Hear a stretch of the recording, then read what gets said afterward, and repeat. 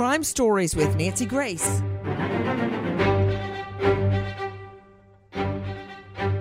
The merry widow, Kouri Richins, instead of planning a funeral, planning a gathering at the home following her husband's funeral, instead, Kouri Richins throws a party at her house, a party to celebrate a closing on a $2 million mansion sitting on 10 acres of land that her husband opposed.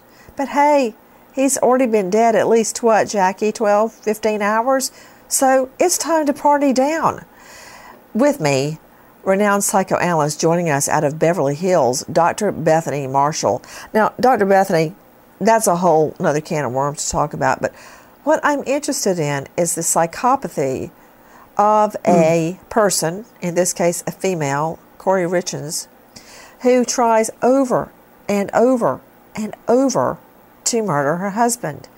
We believe we know of 3 instances where she tried to kill her husband.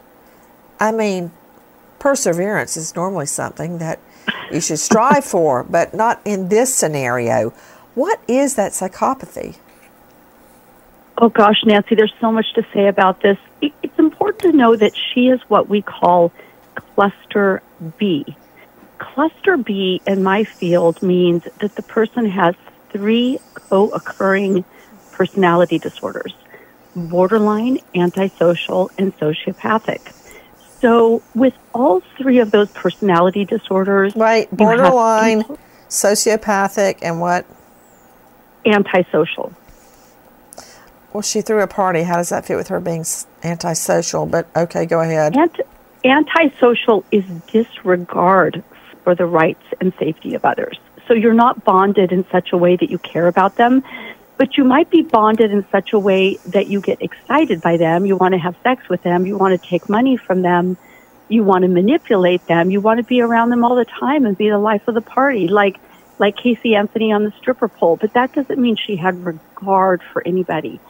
So the antisocial part has to do with lack of remorse, lack of thoughtfulness, and bonding. What do you make of repeated attempts to murder her husband? Eric Richins was very opposed to buying a $2 million mansion and trying to flip it. He dies. She closes immediately after. She reaches a deal the day after he dies in their home by extreme fentanyl overdose. I believe it was 3 to 5 times a lethal dose of fentanyl. Served to him, we believe, in a Moscow Mule by her. So she's throwing a party in their home, to celebrate the deal on a $2 million mansion. But that was not the first time, according to prosecutors, that she had tried to kill him. I want to talk about the fact that he even joked about it, that she was trying to kill him, that ha ha ha, she's going to kill me for the money, or the fact that he very much in a serious tone called his sister from Greece and said, I think she's tried to poison me. You've got the Greece incident where she went overseas with him on a trip and tried to kill him there, hoping and praying the Greek police would screw up the investigation. And then an incident on the Valentine's Day preceding his death where she gave him a love note and a poison sandwich. He took, I think, 1 or 2 bites and immediately started going into anaphylactic shock with hives and difficulty breathing. And yet he stayed in the relationship. That's one thing to figure out. But she was undeterred. I mean, there's the old slogan, try again, if at first you don't succeed. But he was joking about it. She showed no fear that she would be caught or anybody would put 2 and 2 together. So, Nancy, what I think was happening is that she was becoming emboldened to administer larger and larger doses of the drug to kill him. So she started small and worked up. That's one thing. The other is that she was stealing money from him. And it was a pretty startling amount. She had tax debt. She had taken money out of his business account. She had, I think, $1 million that she had taken from a lender.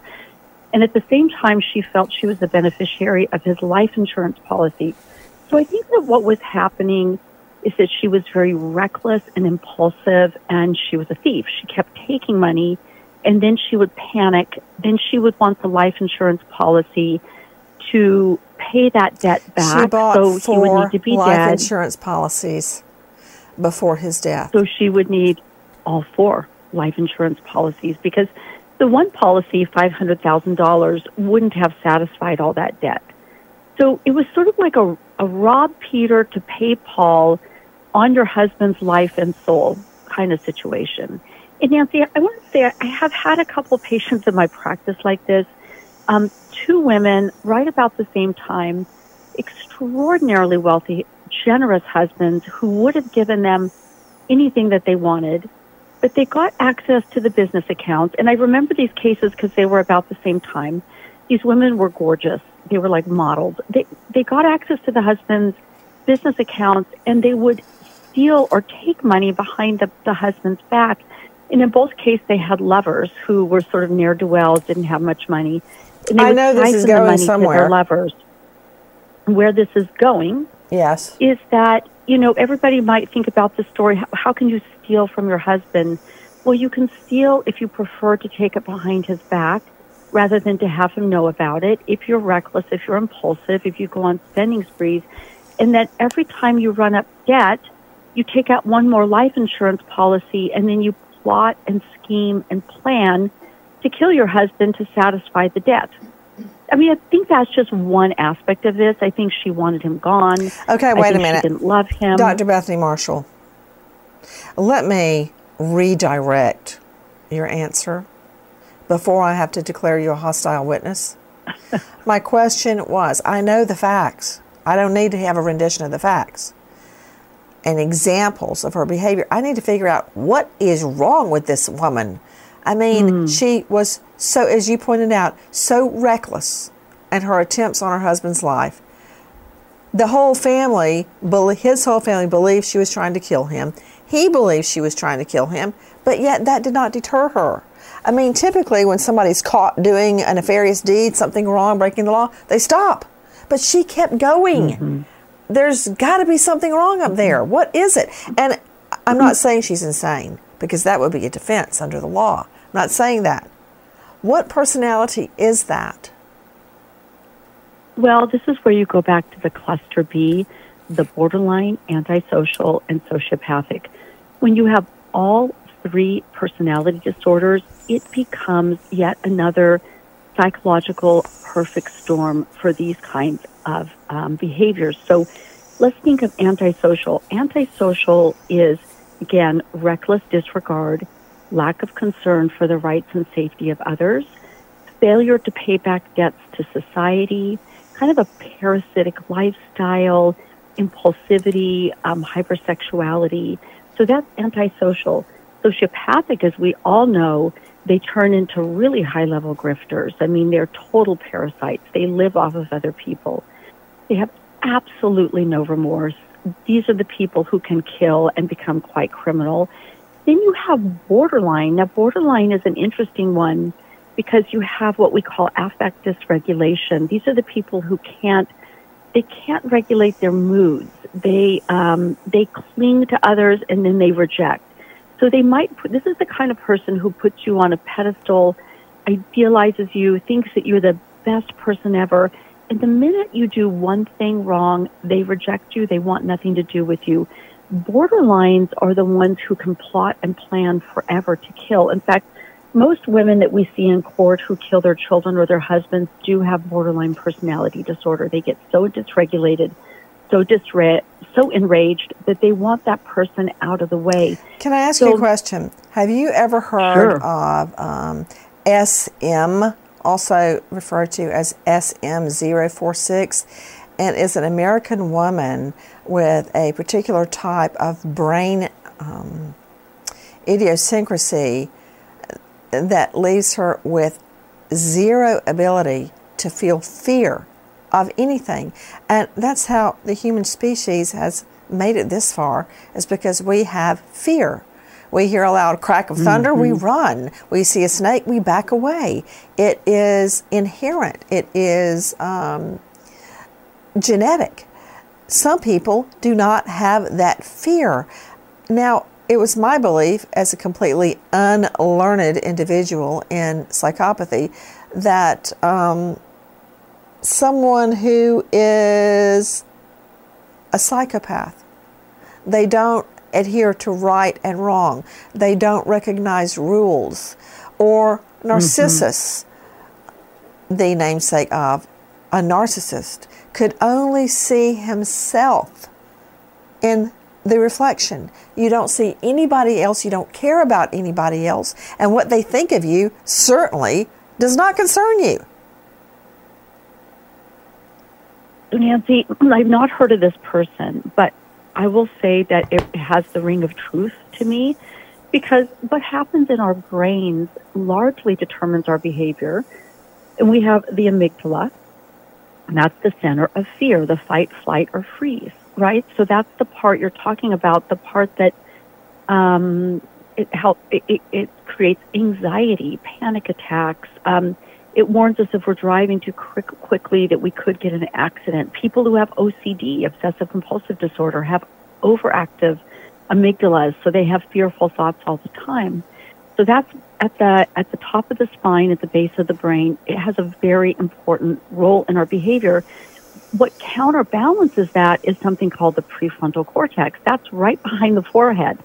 That is the braking system, the center of higher reasoning, the part of our brain that helps us to plan ahead and to learn from our mistakes. Those two balance each other out all the time.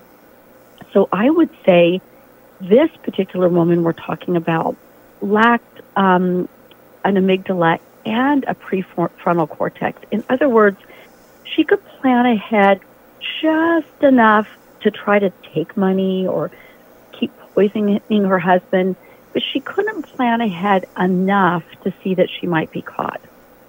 Interesting, because when her sister-in-law confronted her about stealing money from her husband's safe, about $160,000, she punched the sister-in-law in the face. That was her reaction. You know, most normal people would say, get out of my house. You don't even know what you're talking about. This is my money, blah, blah, blah, whatever. Instead, she just punched her. That's her reaction. So that's she's not impulsivity. Yeah, she's not functioning on all cylinders, but you know what? Unless it rises to legal insanity, which is a defense, or mental defect under the law, such as a not guilty by reason of mental defect defense, I don't care. He's dead. The 3 children don't have a father, and according to prosecutors, she did it. And it wasn't her first try, because she has no compunction, and nobody matters but Kouri Richins. It's her world. We just living in it. Bye, Bethany. I'll see you in the courtroom.